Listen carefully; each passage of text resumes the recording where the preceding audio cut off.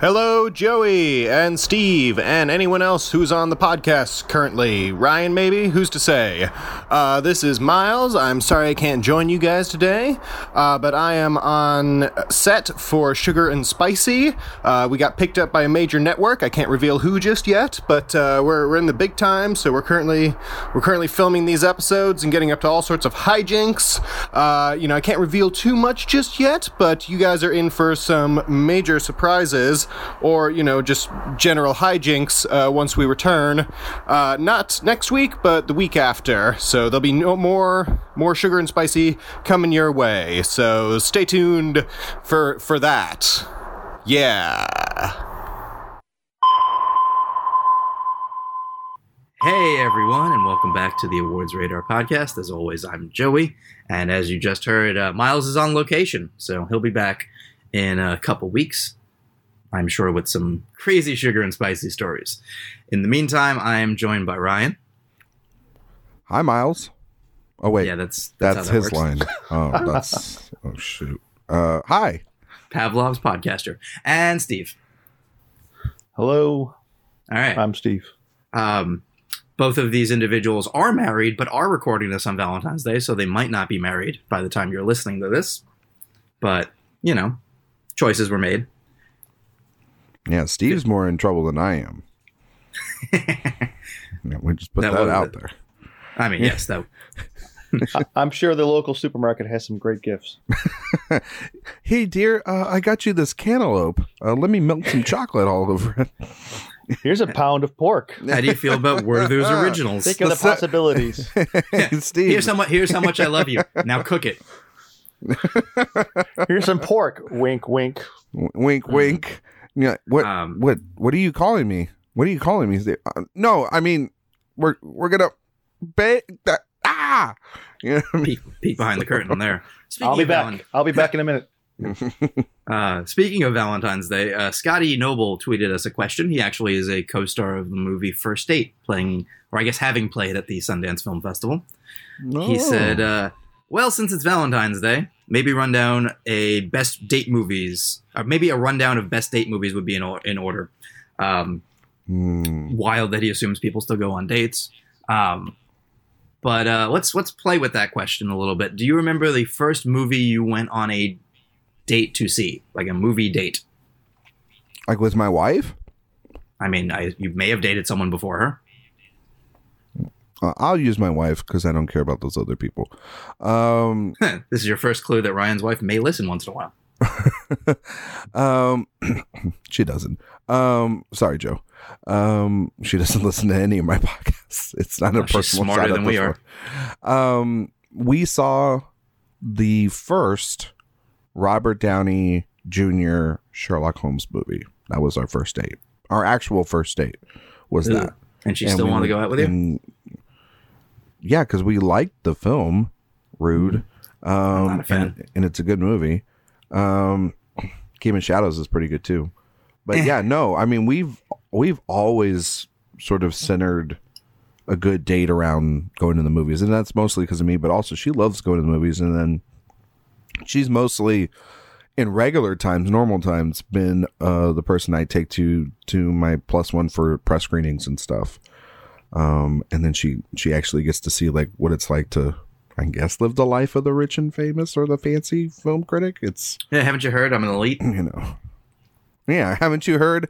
I get 2 rows at the bottom of the theater all to myself and others. So yeah, no. But Sherlock Holmes, and I remember us liking it, but not remembering it. The date, and we had to rewatch it later because we were making out. So there you go. All right, Steve, tell us about when you did the popcorn trick. He's doing that tonight. That's to make up for everything. Yeah. It's going to be Orville Redenbacher microwave. Yeah, I guess with the butter. On the sounds of it, it might be you and Orville Redenbacher, and that's it. As long as it's movie theater popcorn butter. Uh-huh. You can provide the butter, right, Steve?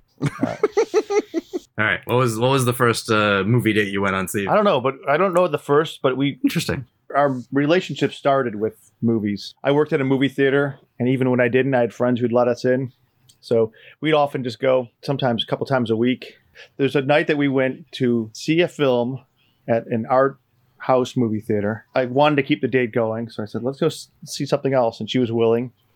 And then we went out for a couple drinks and hung out, and then I wanted to keep the date going further, and I said, hey, there's a midnight showing at the $1.50 theaters or whatever they were at the time, second run theater. And she wanted to go, and I said, all right, I'm in love. So we saw 3 movies in a day, and Said 7 words to each other because they spent all their time in the dark. that's probably why she loves me. What a missed opportunity to have Mark on the podcast, so he could have told us about watching, Gone with the Wind. Was that his first date? No, just That was probably in high school. He's so old. He got to go to those picture shows. I think in the past I've already made the joke that his first experience was when the train came at him, so he ran away screaming. So the first date didn't go that well. That's a good joke. So I think so. The first ever movie date I went on with someone was to see The Family Stone. Oh, what a Let's classic! see. I like it. Let's see what else. So this was around Christmas time. Well, actually, that released around Thanksgiving. No, time, we so saw that's that. around That was Thanksgiving. I want to say January. Okay, so you saw it after yeah. it was already out.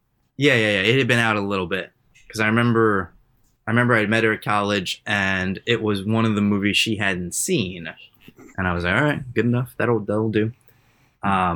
The next, I'm just going to go through certain first movies because that's an easy way to think about And it. then the Family Stone turned into the Family Bone. If you know what I mean. Not with that one, joke? no. Not with that one, no. Oh, okay. Though I'm sorry. I then I'm trying to help you out. I know you did, but she did not. Trying to help. And the next person actually was her best friend on her idea, so that's a whole other thing. And that movie, I want to say, was we went to movies a lot because she lived on Long Island, so she would come in and we would go watch like 2 movies. Like we definitely had a double feature once where we saw It's Complicated in The Road. Oh wow! Yeah.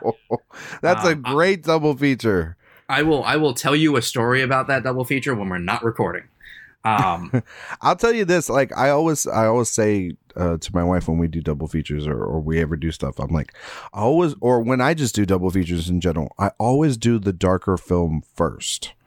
Because this was and then the lighter film's always the second one. Just because you know. If you're you want to get planning through, you want to get through it. Yeah. Yeah.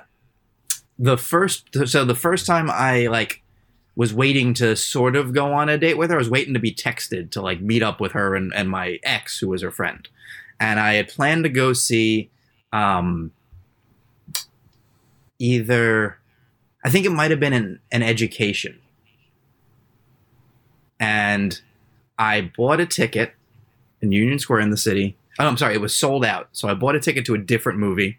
And what you would do, sometimes you go to that theater and see if it didn't sell, if everyone didn't show. And if it looked like it was selling out, I'd go to a different theater. So I had to go to a different movie. So I spent the whole time watching The Damned United, waiting to see if I was texted, watching a movie about that Tom Hooper movie about a soccer team. I distinctly recall that. This will seem very Tommy. My long-term girlfriend, my ex who I dated for years, our first movie was Contagion. The Love Bug. Yeah, right? Literally. Wait, Tom Hooper did The Damn United? He did. Wow. I like that movie. Yeah, before he sucked.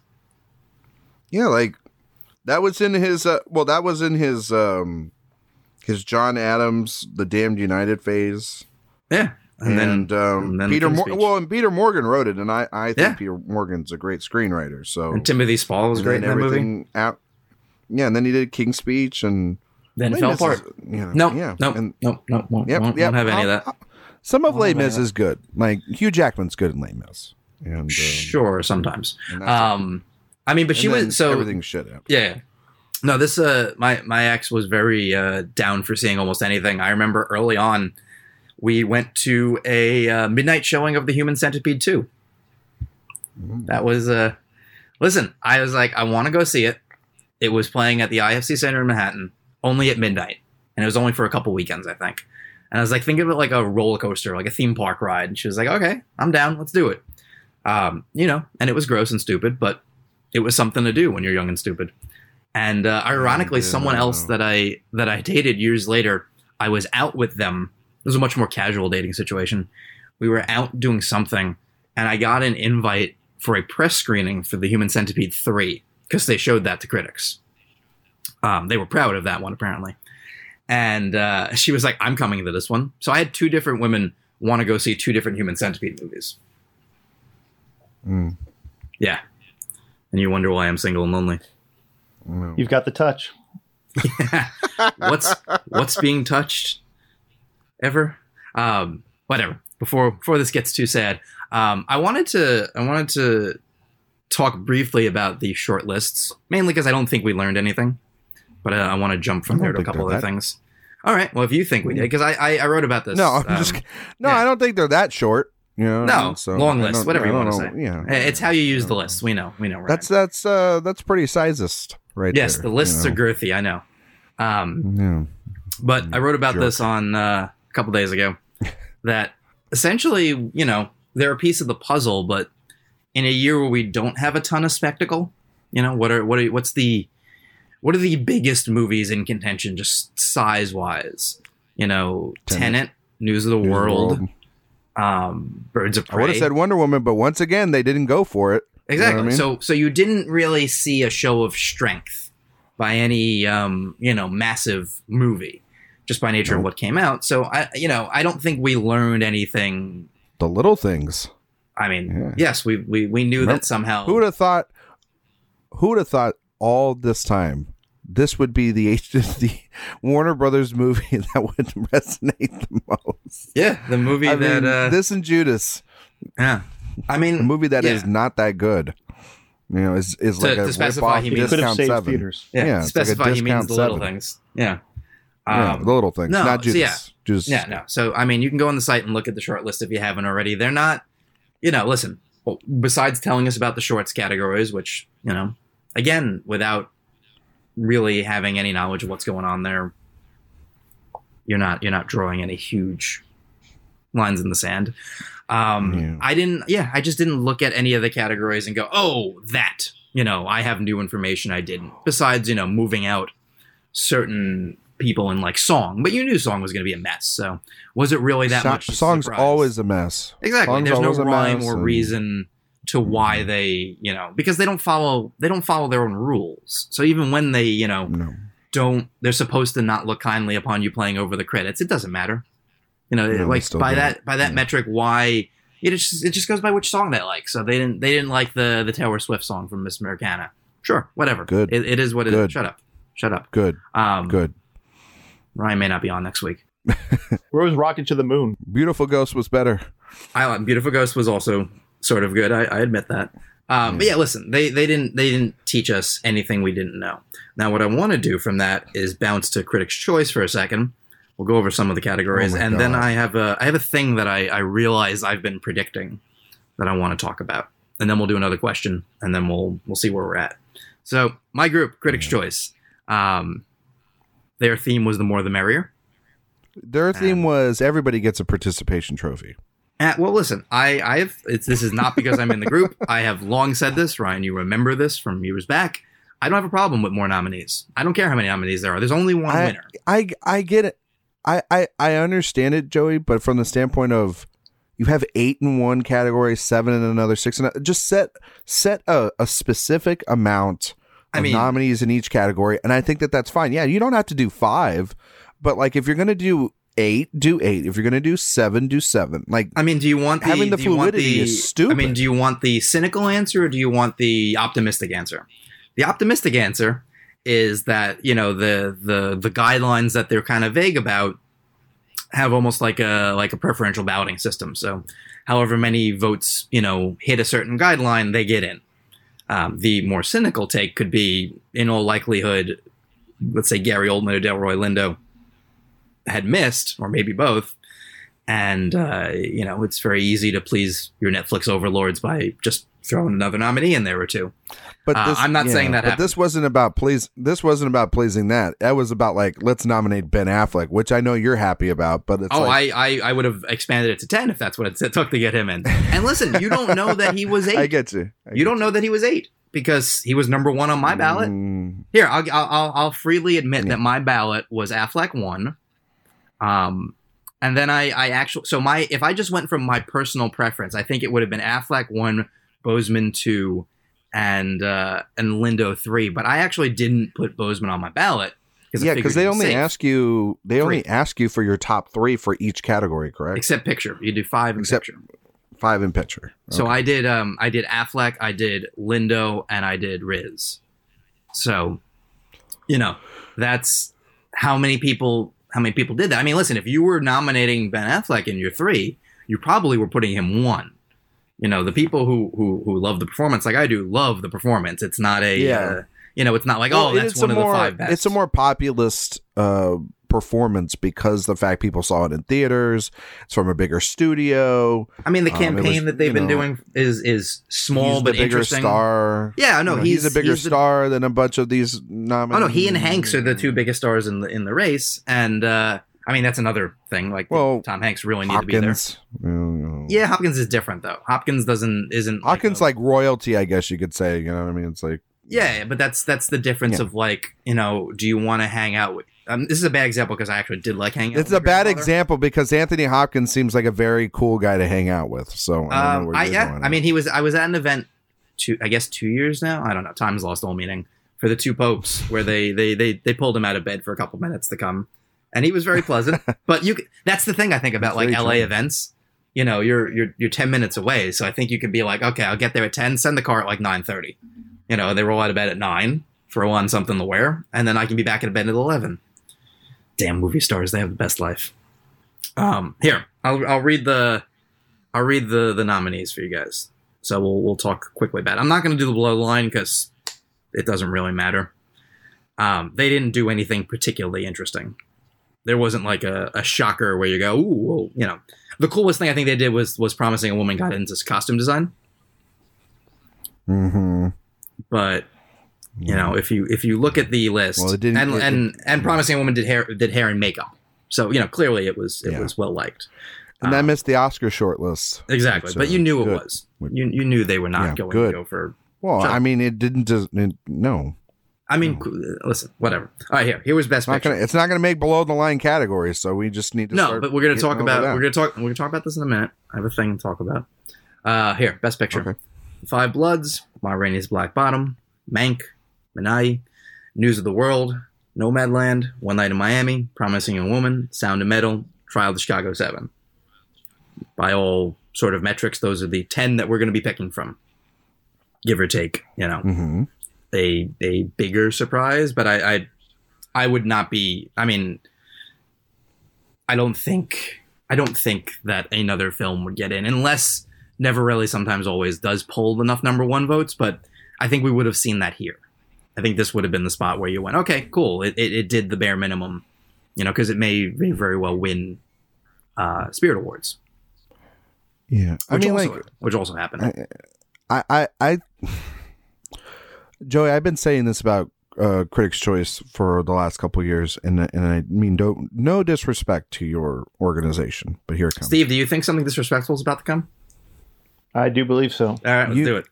You guys are becoming just as bad as the Golden Globes in terms of in terms of the fuckery going on around here.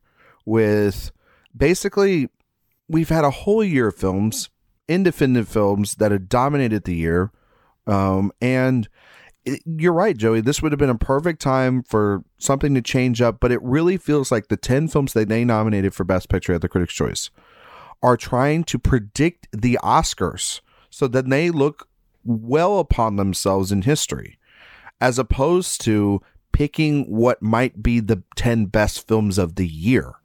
And I think that is, and it goes with performances, it goes with all these other ones as well. Nothing over a certain amount of time. These are film critics. It's not the Academy. The Academy has these things every single year where if you're not released in the month of October, unless you're like a special film, you're not getting in. Critics are different. Critics have movies that are a vast across the board in terms of what's supposed to come out, what they liked. I mean, there's, so many critics I saw loved Invisible Man. They loved The Five Bloods. They loved Tenet. They loved this. They loved that. All things in between. And so Never Really, Sometimes Always was another one. Palm Springs had a big contingency. You see all these factions. And I'm tempted to tell you my ballot, but I don't think I will. Because my ballot was not that way. Do you understand? Well, here, I know yours isn't, but I know yours isn't. But the fact is, it always seems to consistently go down to the 10 films that are on Gold Derbies, 10 through 15 for Best Picture, and that's what lands here, rather than what I actually think the critics' choice, what they think are the 10 best films of the year. But this is a voting system. It's not like they sat in a room and came up with their. No. I understand that. I think one of the things also is because of the nature of who's in the organization, there are a lot of people who are still broadcast film critics. So they're radio people from Kentucky, and I think you're also not watching necessarily some of the smaller movies. So there is a little bit of that. Keep that in mind. So like here. Let me go through the ballot. I'll decide if I'm telling you my ballot. But yeah, so actor was Ben Affleck, Riz Ahmed, Chadwick Boseman, Tom Hanks, Anthony Hopkins, Delroy Lindo, Gary Oldman, Stephen Yeun. Actress was Viola Davis, Andra Day, Sydney Flanagan, yay, Vanessa Kirby, Frances McDormand, Carey Mulligan, Zendaya. Supporting actor Chadwick Boseman, Sacha Baron Cohen, Daniel Kaluuya, Bill Murray, Leslie Odom Jr., Paul Raci. Supporting actress Maria Bakalova, Ellen Burstyn, Glenn Close, Olivia Colman, Amanda Seyfried, Yoo Jung-yoon. Young actress isn't a category we need to worry about here. They were acting ensemble: The Five Bloods, Judas and the Black Messiah, Ma Rainey's Black Bottom, Minai, One Night in Miami, The Trial of the Chicago 7.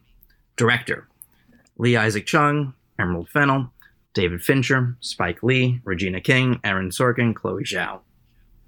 Original screenplay: Lee Isaac Chung, Emerald Fennell, Jack Fincher, Eliza Hittman, Darius Marder and Abraham Marder, Aaron Sorkin. So as you're noticing, and I'll wrap up with adapted screenplay, it's all the contenders we expect. Paul Greengrass and Luke Davies, Christopher Hampton and Florian Zeller, Kemp Powers, John Raymond and Kelly Reichardt, Ruben Santiago Hudson, Chloe Zhao. So nothing, I will say that that's not my ballot, for what it's worth.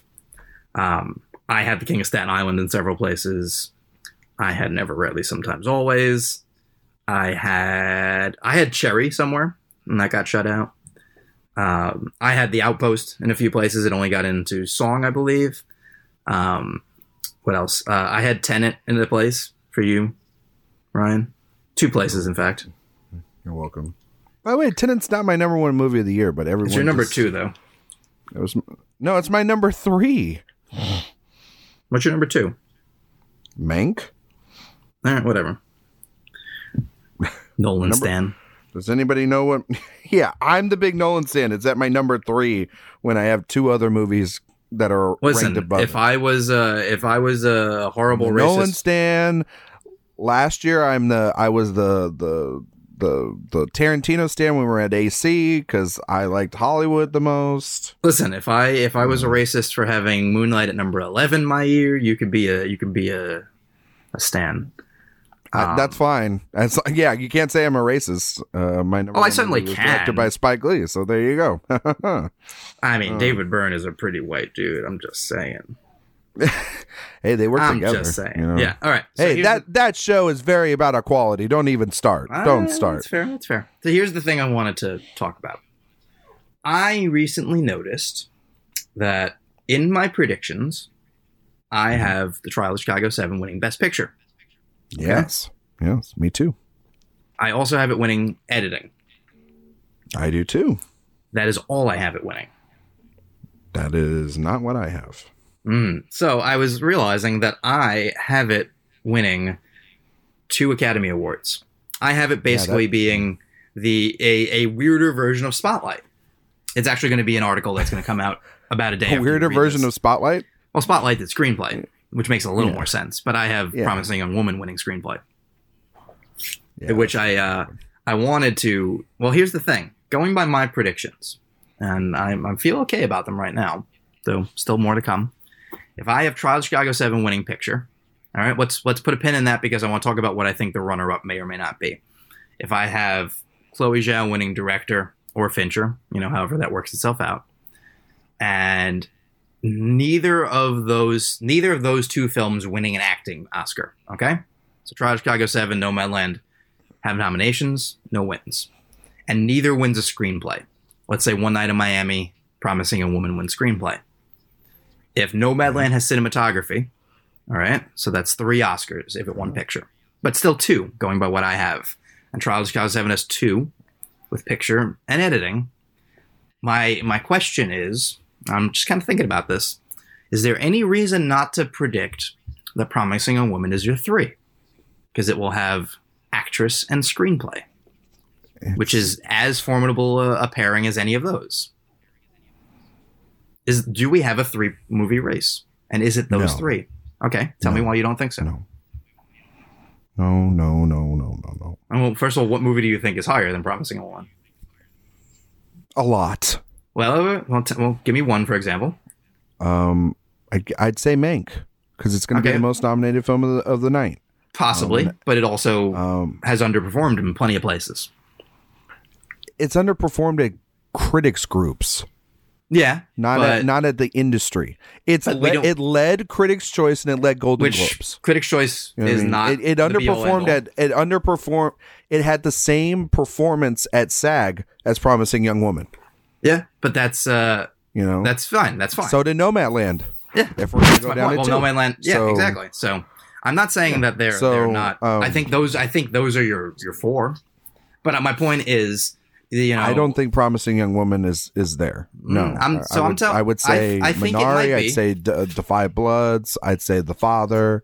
No, there's a ton of movies in its way. Well, first of all, The Father, because of the fact, Bloods. Joe, that it is it's a divisive film. It's a debut. Yes, but at the same time, The Five Bloods, The Father, and Judas, for example, all could easily miss picture. They're not guaranteed to get in yet. And Promising Young Woman's not guaranteed picture either, because if we saw what over at Indie Spirits, it landed all the nominations and then it didn't land picture. I don't count Indie Spirit as an Oscar predictor. Well, just like you shouldn't count Critics' Choice as an Oscar predictor.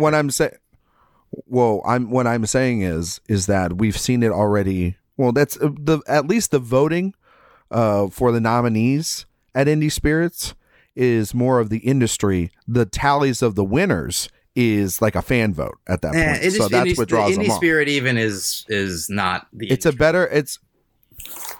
but they celebrate more smaller and independent films, and rightfully so. But they celebrate movies that I think that we love more than something like Critics' Choice, which is like a group trying to predict the Oscars.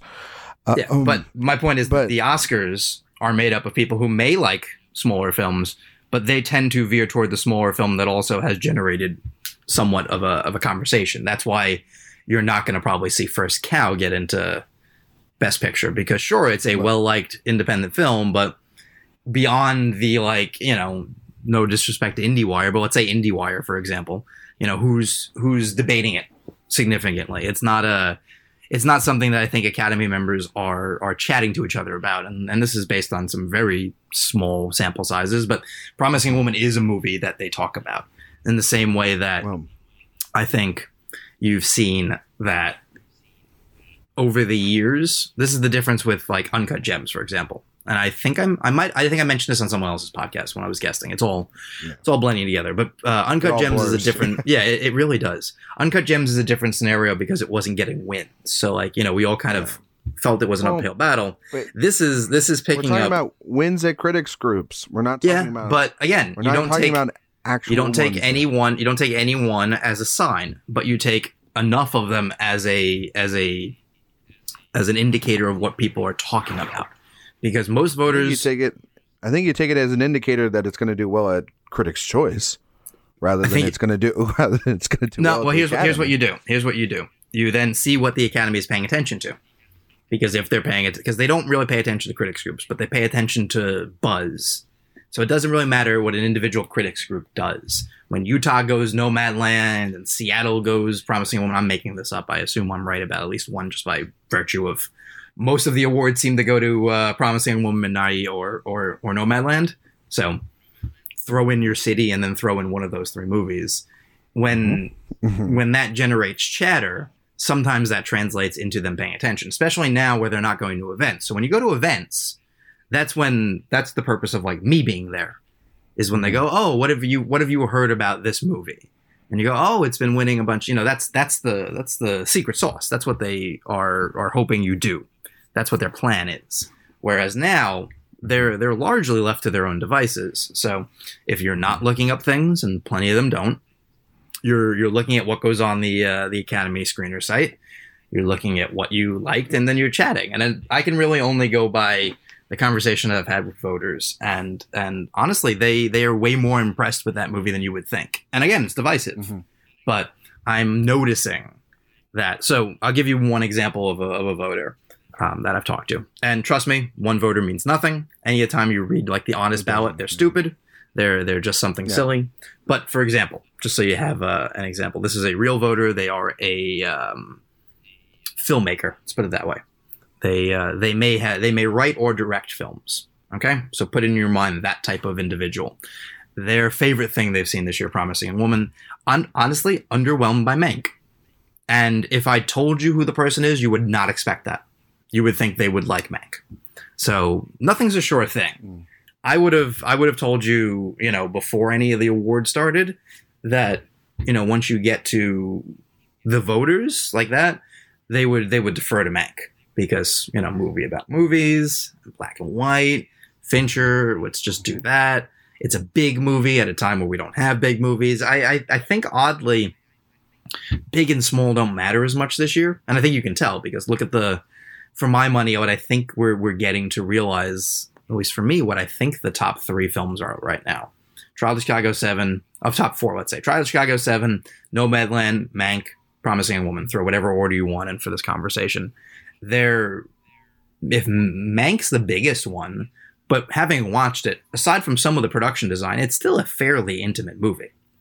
Nomadland might be the smallest of the four, and nobody sort of doubts its ability to win. So I think we're entering an interesting period where I don't know that we're going to have a good sense on the night, because honestly, aside from Mank, I don't know that any of these movies scream PGA winner.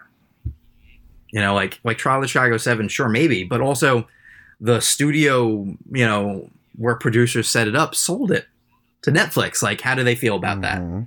Is there a slight bias there? Well, it could go two ways, right? It could go, oh, it's at Netflix now? Ugh, I don't want to vote for that. Or it could go, well, this is a Netflix film that's actually from a studio that was sold only specifically because of the pandemic. Yeah. Well, it's one of ours. It's one of ours. We're running out of, I think, the Netflix holdouts, just because that fever went away this year.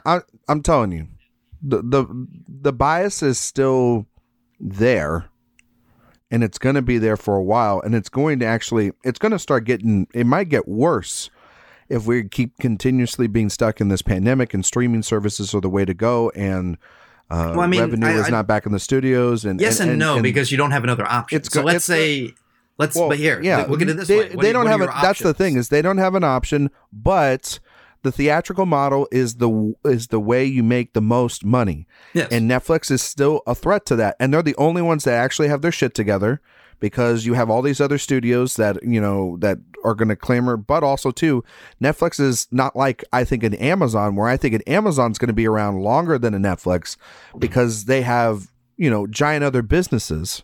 Well, I mean, as well as hypothetically, the film component of Amazon is smaller. Yeah, Amazon and Amazon, at a certain point, Netflix can just keep raising their prices all they want, but that doesn't mean they don't have any other product. Well, I mean, Amazon has no danger of going bankrupt.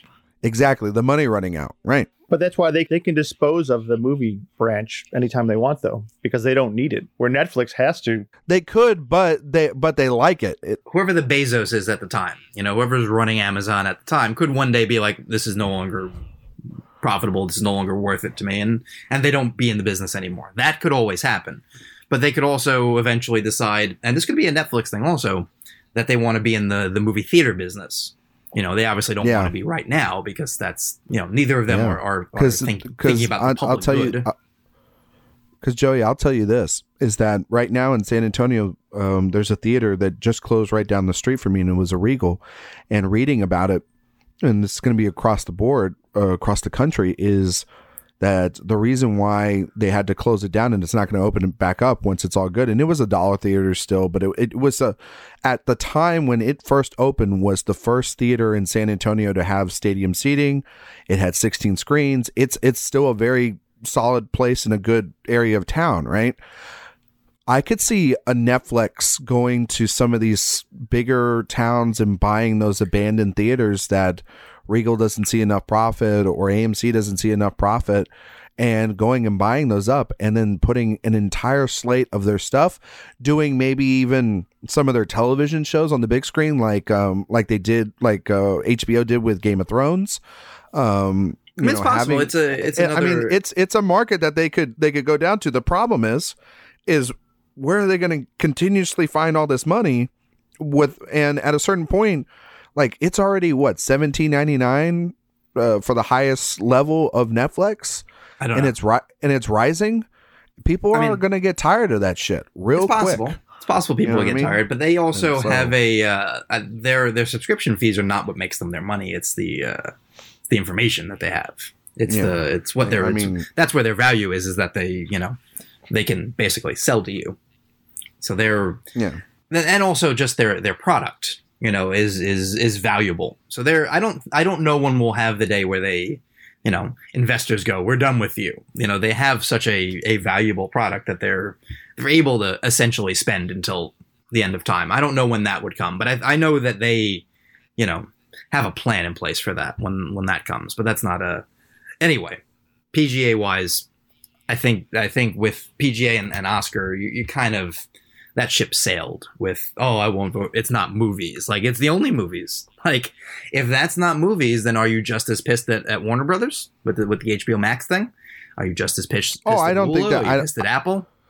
Well, I think also too, the other thing that why, Steve, you mentioned earlier, they could just close up shop. Amazon, they actually have a great relationship with the theaters, and they have and they do their movies through the theatrical release. Well, so do, the normal honestly, way. Interestingly, so does Netflix in New York and LA. Not so much, throughout the country, but not so much around the country where it really matters. Where it matters for money, not where it matters for the industry. Like, I don't think that's what's holding up the industry, because they've, if you live in LA and you're an Academy member, you already know that you can go to the Landmark and watch all the Netflix movies. You already know if you're in New York, you can go to the iTech and watch all the Netflix movies.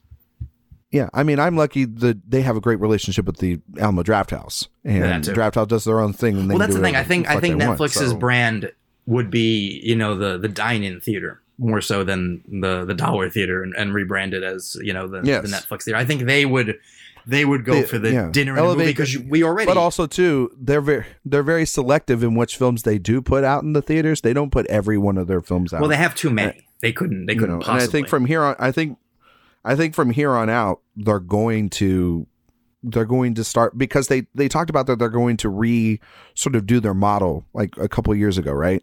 And so I think what they're going to do is they'll have their PS I love you, whatever those crappy things are. They have, and they'll have those. They'll have those, but like they're really big prestige dramas or comedies or things that they want to run for, Oscar consideration.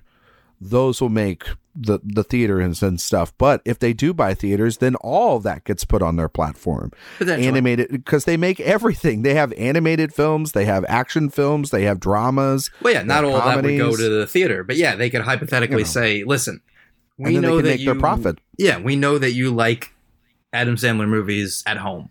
Like that's why you watch it. It's free. It's something to do. Click, here we go. Like that's the Adam Sandler model that works well for them. But if they have enough theaters in and around the country, I don't know. They could do. Suddenly they could do what they're doing, but no, they could do what they're doing right now, which is let's say they own 200 screens, 300 screens around the country, right?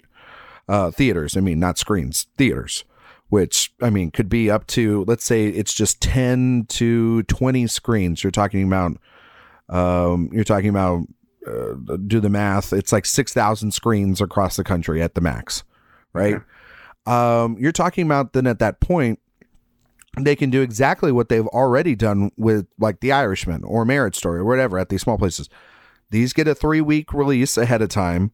They make as much money in cash off of them as they can, and then they get them on their streaming platform and they make bank over there. Yeah. You know what I mean? And so they're able to have something that can sustain them in the long run, because I don't want them to go. I mean, personally, to me, I'd like them to. I mean, either I don't want them to go because I want them to advertise on my website. So I definitely want them to go too. But I want them to actually release all their movies on Blu-ray and stop making just specific deals with Criterion, because I like to have their stuff. I mentioned it to them.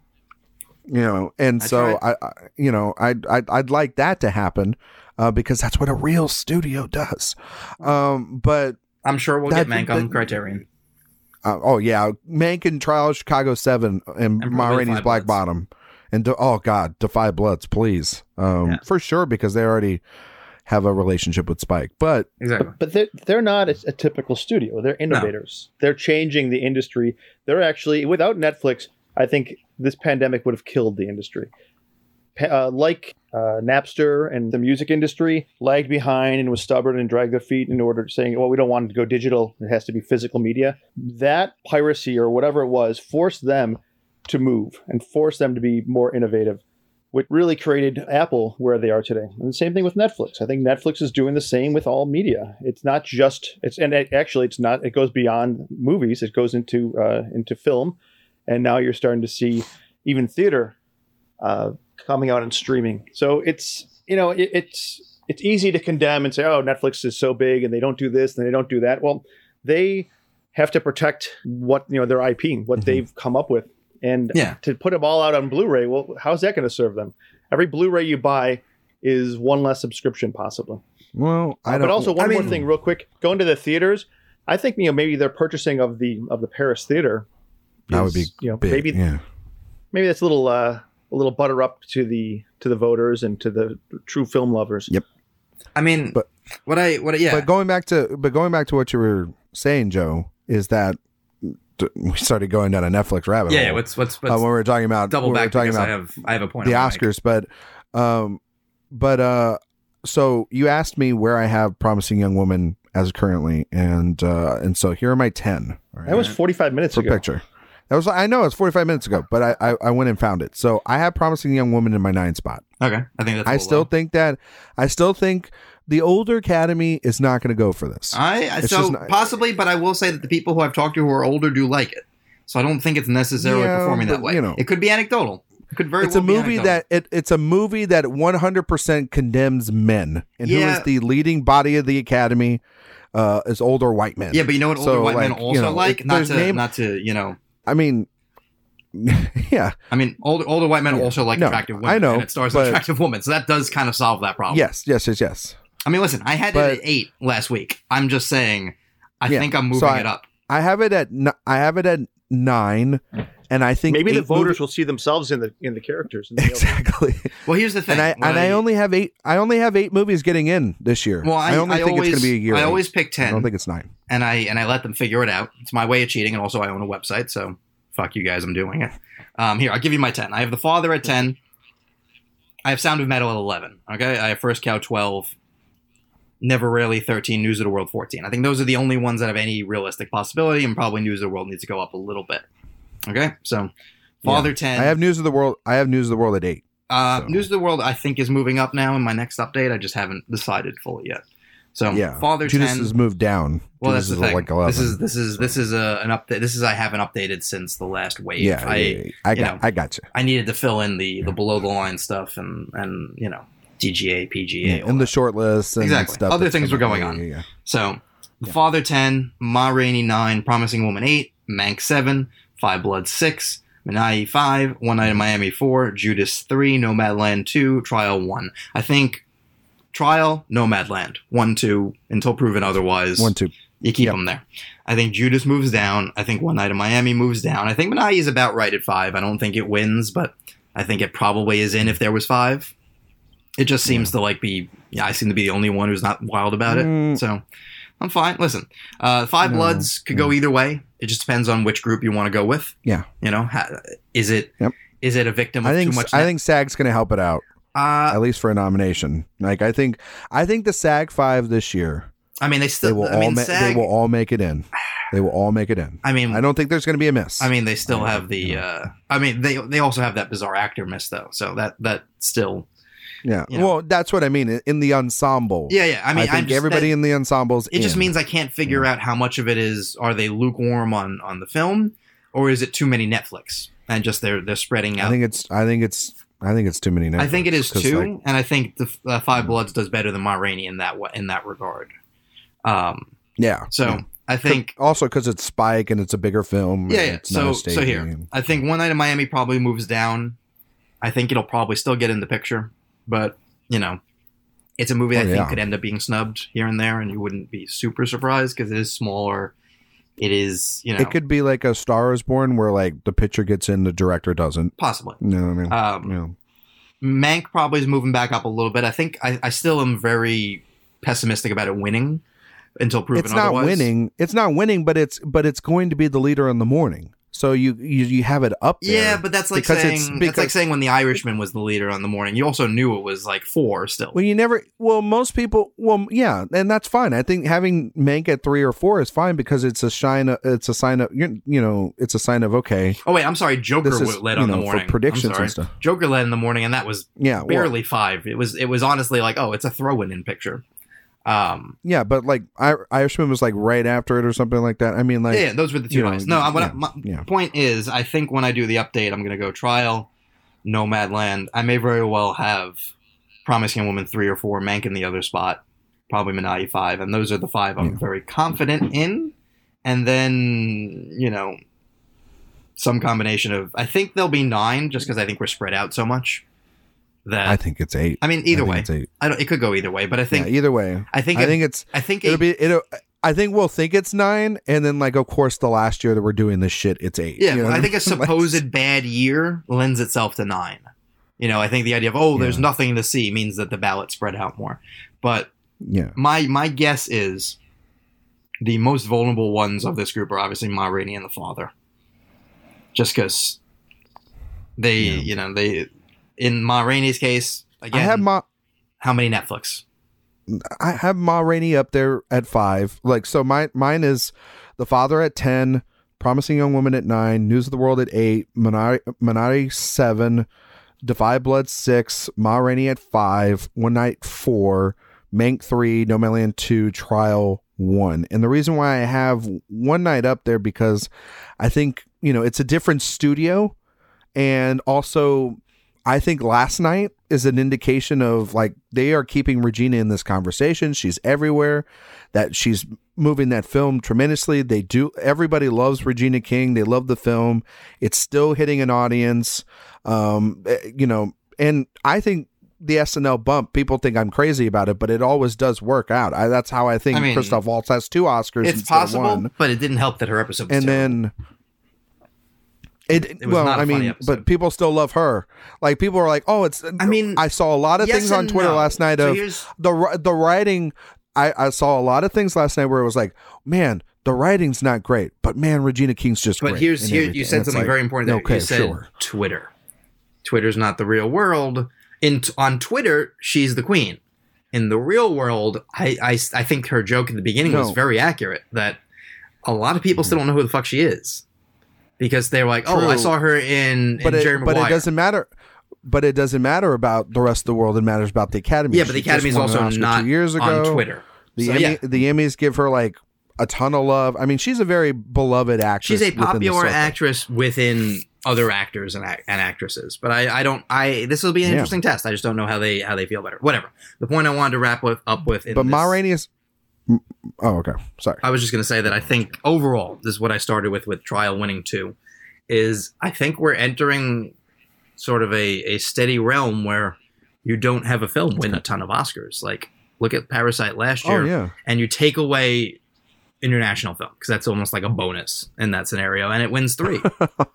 I mean, because think about it, like the best picture winner will generally not win international film. You know, it's not going to win. Usually, it will usually not win international. It almost won it back-to-back animated years, but yeah. I mean, but that's the exception to the rule. Most exactly. Given what we know about happens. the Academy, most of the best. It's a 1 out of 90. Yeah, it's 1 out of 92 years. Exactly. So. Given what we know about the Academy, they are not going to suddenly start giving the international contenders Best Picture every single year. So let's assume that's a unique scenario. Great. I mean, it's not happening this year. No, it's not. But Spotlight winning 2. It would go to what, another round? Yeah, Spotlight. Spotlight winning 2. In that case, Parasite would have won 3. Granted, it would have been the big 3. You know, the Bong 3, I guess. I have Trial winning 2. Even if it picks up screenplay, that's 3. We seem to be entering a realm, and I don't have a huge problem with it, but it's just something I noticed where we sort of narrow it down to 2 movies. We give a bunch of tech honors to 1 movie, and then we give Best Picture to another movie.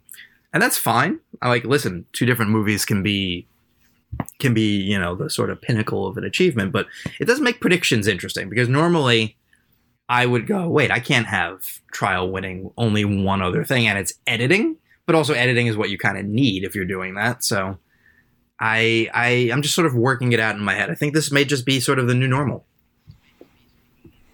I have it winning 4. Well, you have it winning screenplay and what? I have it winning picture, screenplay, editing, and I have Baron Cohen winning Best Supporting Actor right now. I mean, who knows? Because what we've noticed, right? What I'm noticing with the shortlists and with the reaction from the industry at large, unless Judas and the Black Messiah has a massive wave, then on Oscar morning, which I just don't think is going to happen, then he's going to maybe be the sole nominee for his film, which is sad. Doesn't stop him though. And I mean, it does. I mean, ergo, look at Glenn Close just a couple years ago. Yeah, but the difference wife is, and I stuff think, like that, and she's in a more well-known, established actress. Yeah, but everyone sort of agreed at the same time. It's not a debut. Everyone agreed also that The Wife was not an amazing movie. Like at best, I understand, fine. But what I'm saying is that it's very rare for you to be an actor and only be your nominee for your film and be the winner. I mean, who do you have winning Best Supporting Actress then? Well, I mean, you don't want to know that. Did you have Maria Bakalova or Glenn Close? I do have Maria Bakalova. Do you have so that could easily be the only nomination for the film? It easily could, but I still think I think the song's going to get in. I don't think the song's going to get in. I have it. That's asking for trouble. I have it in that. Oh no, I think it's asking for a wonderful rendition. I thought it could make a bit. It didn't make the short list for makeup and hairstyling, which was a big miss for it. But I still think that it could land. It could easily land in that 5 spot for adapted. So here's my question for this: if she's the only nominee, if she's the sole representation of the film, are you taking her out of the number 1 spot? Oh no, then it change. No, then it changes completely. Right. But also, but you know, she will then by that point have won Globe because it's pretty much locked in the bag for that. I mean, Kaluuya could have the same wins. But I'm just for devil's advocate. Kaluuya could have the exact same wins. It could be the exact same situation. He could. I don't think it's going to happen at this point. I think it's the film has very, very underperformed. Borat's done well so far. We've seen the like. Yeah, the but love what for is it. what is it the Academy vote for? And also the biopic. She has like the scene of the year too. Yeah, I mean, let's not forget that she has. You know, he has the trailer of the year. She has the scene of the year. For argument's sake, I'll just throw it out there. The same Oscar voter, I'll just use the same one because they're nothing but hot takes apparently. Doesn't get her at all.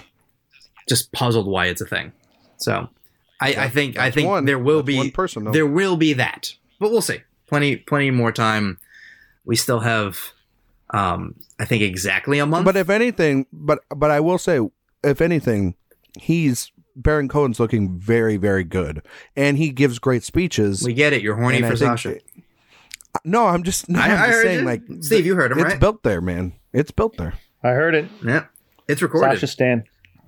I'm a Sasha Stan. That's why his wife's asleep because he's busy with he's watching The Spy or whatever. Some stuff there. All right, we'll talk about this more. There's literally a month until the nominations, which is wild. Ryan McDermott Now has we're in a holding Film Hawk pattern. Face Off for us. Which, ironically, his question, I'll read the question first, because it's which supporting actress contenders are you sure will get in? And, I mean, Maria Bakalova, I guess, But you're sure she's going to get in? for a nomination. I think her and Close. Yeah, I would say her and Close will get in. Just, I think those are the two. I would be over there. surprised if Olivia And Colman Coleman. get And in. Coleman. Yeah. I think those Yeah, three. those are the three. Those three will default, and then whether you have Close or Bakalova, I think Leslie 1, Odom 2, Jr. in supporting actress. Oh no, I thought it was the only question about supporting actress. Yes. You cut off there. Oh, Supporting okay. No, actress just contenders. for those three for supporting actor. I thought we were doing It's the like that's some supporting category categories. fraud. That's some One Night in Miami category fraud. No, Hey, you never I know. think Olivia Colman is sort of your locked and loaded number 3. Close and Bakalova will flip flop 1, 2, depending on how things go. And right now, my 4 is Minari Grandma, which is a weird nomination, but I think it's building just because such a weird slate. because of SAG and SAG. There isn't really anyone that there's no passion in this category. Give or take Maria Bakalova. And then the 5th spot. I have only his ankle. Yeah, I see that, but I gotta tell you, Joey, I am, which you did a great interview with her this past week, and we have it up on the site at awardsradio.com. I think Jodie Foster. I mean, she is my 7 over Zengel. 6 is Amanda And Seyfried. 7 I think Jodie Foster. Yeah, Seyfried's there, and I mean, if Meg has the overperforming day that I think it's going to have, I think Seyfried's in, too. But I have this weird feeling about Jodie Foster. If not for this, then down the road I totally see Jodie Foster down the road getting a 3rd Oscar. Probably. I still think it'll be for directing. I think her next one will be for directing. Yeah. No, she's gonna be right there. But Burstyn for me, 8. she's not getting in. She's my 8. I think it's a 7-horse race. Yeah.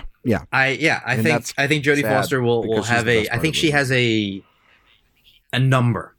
She's X, and that's in her favor. And I think it just depends on how the votes spread out. Like, I feel like Glenn Close, Maria Bakalova, Olivia Colman will have the majority of the votes, just because it's really the only contenders that I think there'll be passion for to some degree. And then it'll be how many people are okay with a younger woman in supporting actress with Helena Zengel, because so far everyone has been, but the Academy is hit or miss there. Yeah. And it'll be funny to see like Seyfried miss after like months of people saying she's our winner. And I mean, listen, if she gets in, to see her miss would be kind of.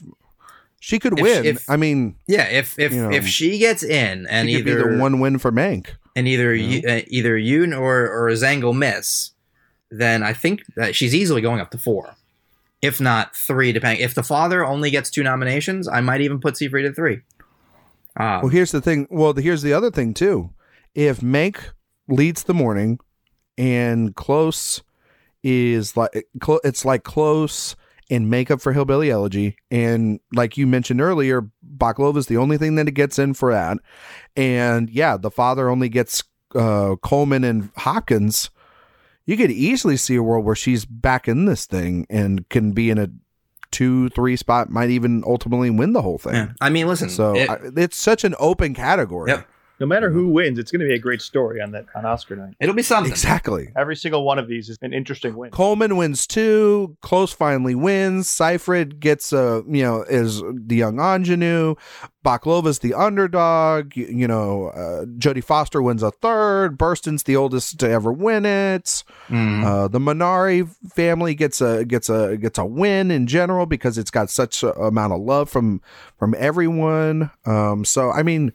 Yeah, all of them. I don't think there's a tentatively bad story. You're right, Steve. Well, we'll see.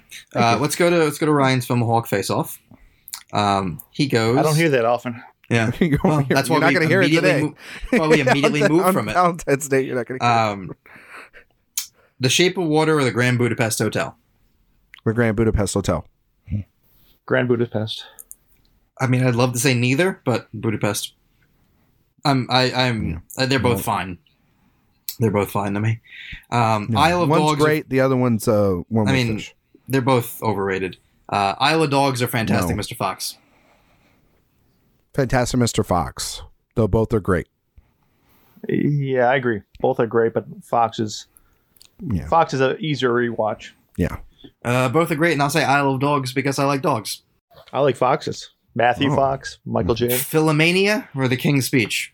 Oh, Jesus. Philomena? Philomania. It's about Judi Dench going to WrestleMania. If it's good enough for DiCaprio, it's good enough for me. I'll always pronounce it Philomania. I'm going to go with Philomena. I'm going to follow suit. I like Steve Coogan, and I will, for that reason, choose Philomena. They're both fine. Yeah, they're both fine, but I I like them both better if they weren't Best Picture nominees. I guess I can go to King's Speech. It was entertaining enough. yeah, they're both like, hey, I enjoyed that movie, and then you're like, they got nominated for how many Oscars? Yeah, Right? So that there's that too. Little Women or The Imitation Game? Little Women. I'm going to follow Ryan's lead again. Little Women. I don't care for The Imitation Game. Again, they're both fair. The Imitation Game was Little fine. Women's great. Little Women's great. Eh, You guys are you guys over, you and Karen and Clayton. When I had to hear all that on the old show about all the Little Women hate, it's like, no, it's a great movie. meh. Great job. Imitation Game. Actually, I don't get the hate for it. I think it's a fine film, but Yeah, it's fine. I do know it's historically very inaccurate. But it's like, yeah, So- but it does the like that's, story the that I first see on movie. screen very entertainingly. Exactly. Yeah, you know. That's the thing. It is a fine film, and that's where it stands. It's not. Yeah. Not a great Yeah. film. It's not Fair. groundbreaking or anything. All I right. think Cumberbatch is very good. And because I was a good boy, I get two that I like. Argo or The Curious Case of Benjamin Button. Ooh. I'm going to go Ben Button because of the ending. I'm going to go Ben Button because I don't like Argo. I mean, I love Argo, so I'm going Argo, like but Argo. Benjamin Button's good too. Man, when she's like holding the baby's hand down the street. Yeah, Waterworks. it's well done. Waterworks. Because you got to think of it in the context of that's an 80-year-old man and the love of his life holding it, and instead of being an old man, it's a little baby, and it's devastating. It's a devastating. It's horrific when you really think about it. If I wasn't slightly under the weather, I've been working too hard, so I'm out of energy. I would immediately dovetail into bad movie pitches and tell you that the Spice Channel wants to remake Benjamin Button, just that part of the movie, and have you go do that. But Yeah. Luckily, he's feeling sick. I mean, I don't have it in me. Listen, the ghost of Larry Flint, I guess. Though, can I tell you, I when I found out he died, can I tell you that my dad and I made the exact same joke? Because I told my mom, I said, "Hey, did you hear that? Who died?" And she went, "Who?" I said, "Larry Flint." And she said, "What did he die of?" And I said, "I assume being shot in the back 30 years ago." And she said, "Haha." And I said, "I don't know, maybe syphilis." And then, whatever. I called my dad to tell him, and he goes, "Oh, really? What'd he die of?" And I did the same joke. He laughed. He said, "You sure it wasn't syphilis?" And I said, "I just made the same joke." So I great minds apparently think alike. But yeah, that was movie news this week, I guess. Woody Harrelson was pretty good in him as him in the movie. Wow, I messed that sentence up. Oh, this yeah, Joe, you don't want to talk about the Snyder Cut trailer? I mean, we can. It'll be a week old by the time we do this, but fine. That's Go true. for it. That's Go for it. Yeah, talk about it. So Go ahead, Zach. it would. Hey everyone, I'm Zach. What social media channel were you on when you did this? Vivo or some shit? Oh, yeah, I don't know. He would. Well, did you know that they're doing this? The movie's going to be released in like the 4:3, or it's going to be released in like a box sort of ratio rather than like widescreen. I mean, No, nothing. it's I don't not- put anything past. it. Yeah. So it's not going to be released in like a normal format. It's going to be like the 166 whatever thing or whatever.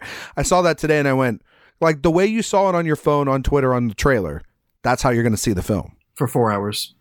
for 4 hours. Great. Yeah, stupid. Anyway, no, I saw the trailer and I think it's fine. Like it looks like the exact same movie I got. What is it? 3 years ago now? 2 years ago? Whatever it was. It feels like 20. It feels like 20. Yes, you just beat me to my joke. Thanks, Joe. I will say I think expanding it is kind of cool, and we'll get some interesting ideas, and it'll look fun. But I'm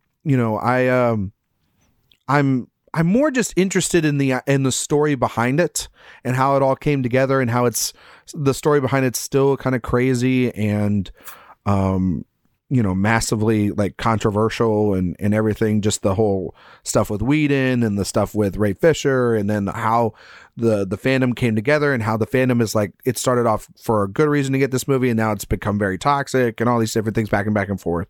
And there's a book from Sean O'Connell, released the Snyder Cut, where he talks about all this that's coming out, and I actually had the luxury to speak with him for another website and do some interviewing for it. And he's on the board for Critics' Choice, actually.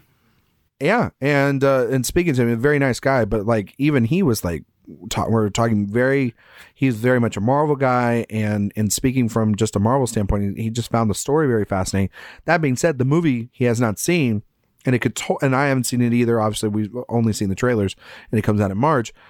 This movie is either going to be a massive success or it's going to be a massive failure, like most Zack Snyder films are. And ultimately, at the end of the day, I don't think anyone's opinions on this is going to change. Everyone's going to go in with a preconceived notion of they already hate it or they're already waiting to love it. And it's going to be the most toxic time on any social media platforms when speaking about it, even worse than something like The Last Jedi. And so I'm still interested in seeing it just to see what they did in changing some stuff and expanding it to a 4-hour cut. I don't really expect it to be much more than the film we got before, if not maybe just a better product of it. But I mean, it is a fascinating thing that I don't think we'll get probably ever again, something like this. And I am glad that it's going to HBO Max and not going to a theater, even though I feel like it should be in a theater. So it's a lot of mixed things, but the trailer itself, I thought was just like, it's everything I've seen minus the Jeff Buckley Hallelujah or Leonard Cohen Hallelujah. It'll show up somewhere, So I think in general it would make a better book, and I'm interested. I didn't know there was a book coming out about it, but I think most of what he's going to change could be summarized in a few chapters, talked about and said, "Oh, that would have been cool." Yeah, and like you said, the history and the story, and Joss Whedon and all this other stuff that's coming out. It's still going. A great read. Oh yeah, it's very fresh, very raw right now.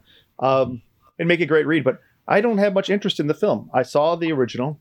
This looks like exactly what it is. It's a recut with some additional footage, but it's not like they're reinventing the wheel here. This is still going to be Justice League. So yeah, it's still the sequel to Batman vs Superman. Yeah. And I preferred that movie to Justice League. Yeah. No, I'd honestly rather the 4-hour movie of Batman versus Superman and just give me a full Batman movie, a full Superman movie, and have them meet, as opposed to Justice League, which, I mean, granted, it was a mess when it came out because it was two different tones, and the villain turned into fucking Steppenwolf, which the less said about that, the better. Which was, it'll be better, I think, just by virtue of it'll snip out a lot of the crap. But yeah, I mean, it. When I talked to Sean, I mean, he basically was saying like, this is Warner Brothers trying to erase that because of all the stuff with Whedon and everything else in general. They are just trying to make this, and it's not going to branch off. They're not going to make probably more Justice League movies after this with this whole cast and everything. But if anything, they've also had the run of Denis Villeneuve getting mad and Nolan getting mad. This is one of the only directors they give a blank check to where they need to, in a way, from a business standpoint, give him what he wants. Because say what you want about Zack Snyder movies, at the studio. But to come back at any point, if he wants to do this, like it's a huge step. No, for he's that. gonna make Army of the Dead movies now. No, Whatever the hell it's if called. they wanted to, I could totally see if they said, "Hey, we want to make Justice League 2," I could totally see at this point him going, "Yeah, give me full creative control." Otherwise, the fandom's going to know about it. And Yeah, but I think sure. but like the Ben Affleck, But it's not going to happen because they're doing their own thing. They're doing a multiverse sort of thing with the Flash, and they've got their Wonder Woman movies on their own, and Aquaman's on their own, and then they've got the completely different universe with Robert Pattinson as Batman. Like, they're doing fine. They don't need to go back to that well anytime soon. So It Exactly. should be interesting. It's a shame yeah. because I had been waiting for this film since I was a kid, and now I'm re-waiting for it. But Yeah. I'm really not all that interested. I want to be. I loved Batman and Superman growing up. Yeah, because like when you're a kid, I connected more with the DC characters like Batman and Superman Same. and now it's obviously Marvel dominates everything, and I finally caught up on WandaVision. I had sort of waited until only a month, so I only had to pay for a month's subscription of Disney Plus. Huh. Because that's like the next 3 episodes, and then that's my month, and I'll cut it off again. But really good show, and really interesting the way they're doing it. I have no idea where it's going to go. The twist I saw coming miles and miles ahead, and I wasn't spoiled with them at all. But at the same token, though, like, I don't know if the rumors are true that they're going to be hour-long episodes. I doubt that that's actually true. No, probably not. But even if it is, like, they've built such a unique idea, and it's only going to be a 1-season thing, that I like it. And I actually think that this is better for Marvel than maybe some of their unnecessary movies, because they get to branch off on their ideas, create mysteries. I like that it's week by week. Shout out to Disney Plus. I think that they're doing it the right way, as opposed to others where it's like release 1 episode a week, or the first 2 episodes and then one after another. So then you build the intrigue, to build the drama, build the conversation. They did a great job with Mandalorian. I think they're doing it with WandaVision, and I think they're going to do that with the Falcon and Winter Soldier, which that trailer looked really good during the Super Bowl. So Yeah. So they're doing it right. We'll see what DC goes to summarize. Yes, I will watch Justice League. Am I looking forward to it? No. Will I review it? Yes. Will I read the comments on it? No. Yeah. Yes. You will. You'll read it all. Yeah. Go figure. WandaVision is I think it is interesting that go figure holding things by the week is how you generate water cooler chatter. Still. Yeah. Because. Granted, Mandalorian still insane, isn't it? Mandalorian doesn't have the same like mystery box aspect to it, but there was some chatter every week about Mandalorian. Obviously Baby Yoda. Like, what's going to happen? Yeah, there was a little bit. Yeah. And now we're sort of in the rhythm of it of like, oh, okay, it's kind of a serial, and the individual episodes aren't like cliffhangers per se. But last year was Baby Yoda, this year was Boba Fett and Grogu, so. There's stuff there. WandaVision is meant, I think, designed every week to be like, holy shit, I got to talk to someone about it. And it's what we've been missing, for better or worse, since Game of Thrones left. I know you have. I know you. I'm but, not missing it. for but for most people, the weekly discourse is gone from at least that television series and a lot of television series. I mean, Watchmen because did everything it briefly. is so streamable. Yeah, I mean, Watchmen for like a 1-season thing, but it seems like Disney Plus is really going hard in the paint. Well, I think that's what they want to do, and it builds a lot of it. That's why their subscription base is so high. Well, I think that's the Marvel idea. Also, is we're going to have our movies, and the movies are your spectacle, but we also want to have the TV aspect, which when we did our Agents of S.H.I.E.L.D. and all that, it didn't catch on the same way, but this time. We want a title, and so you can go watch a movie and be like, oh man, Black Widow was great. But also go, did you see like episode 3 of Falcon and the Winter Soldier, or did you watch Armor Wars or whatever? You can have a little conversation almost every week. I'm sure their goal, as soon as this is fully up and running, is that there's always a Marvel show on Disney Plus. One show ends and another one picks up a week or 2 later. I'm sure their goal is, in Disney in general, is you can always watch a Star Wars or a Marvel show, a new episode every week. And between that and when the movies start to kick back up, I think that's an interesting way of doing it that we've never quite explored before. I'm interested. I think this is when Disney Plus has really found its groove because it's such a wide audience. Where The Mandalorian is still, Still for Star your Wars. Yeah. How Disney got its groove back. MCU covers a pretty wide demographic, Spectrum. Yeah. and it's something you could sit down with a family. Like you said, it is a water cooler story because there's so much mystery to it, and it does connect. It actually gives me hope. I was wondering, where do they go after Endgame?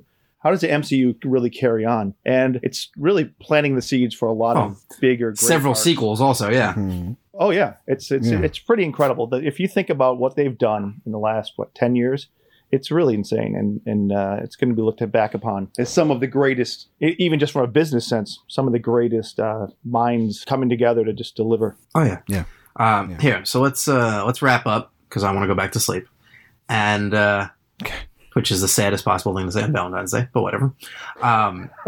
Let us know where you can be followed and recommend a Valentine's Day movie. Ryan, you can go first. You can follow me on Twitter, Instagram at Ryan McQuaid77. Find all my works on vast places around the internet. Valentine's Day movie.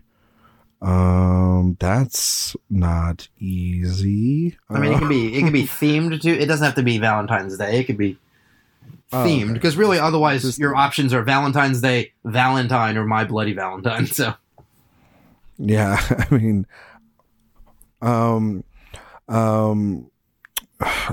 this is so tough, but I'll say that a movie like When Harry Met Sally. I think that's a good movie to watch at any time of the year, and it's a good love story. So there you go.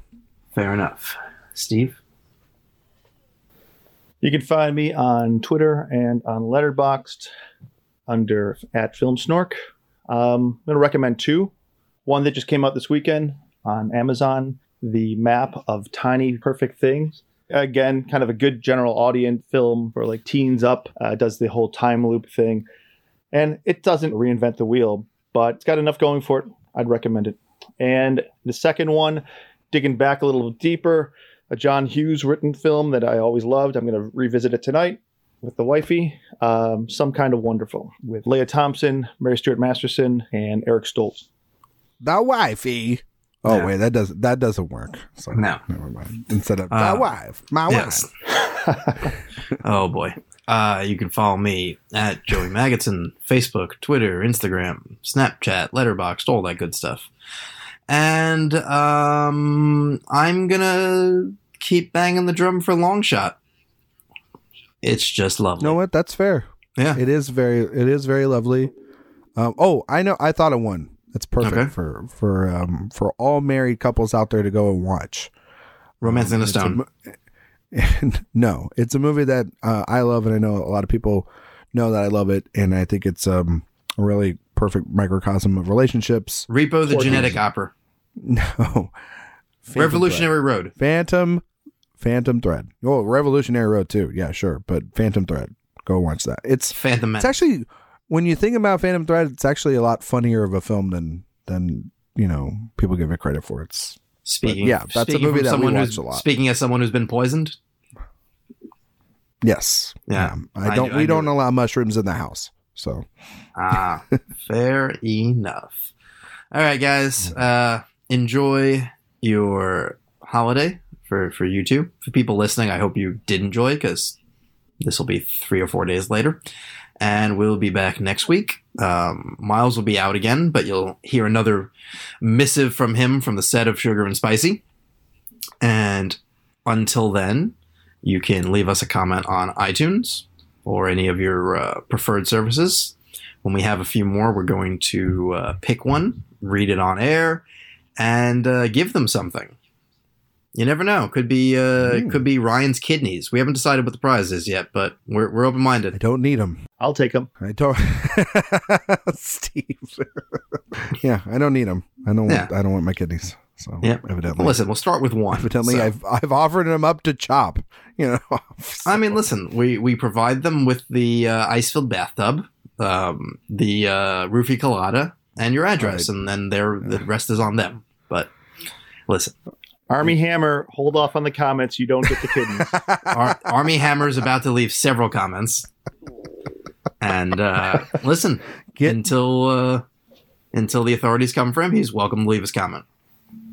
In any event, he actually has my wife's family knows Army Hammer through friends. So, and yeah. So is he cannibal? It's a little. So he no comment. Oh, so that's a yes. you heard it first. Ryan McQuaid confirms. Excellent. All right, guys. He is who we all thought he was. Oh boy. So, all right, everyone, take care. There'll be a new episode next week. Stay tuned. Stay safe. Bye, everyone. Cheers.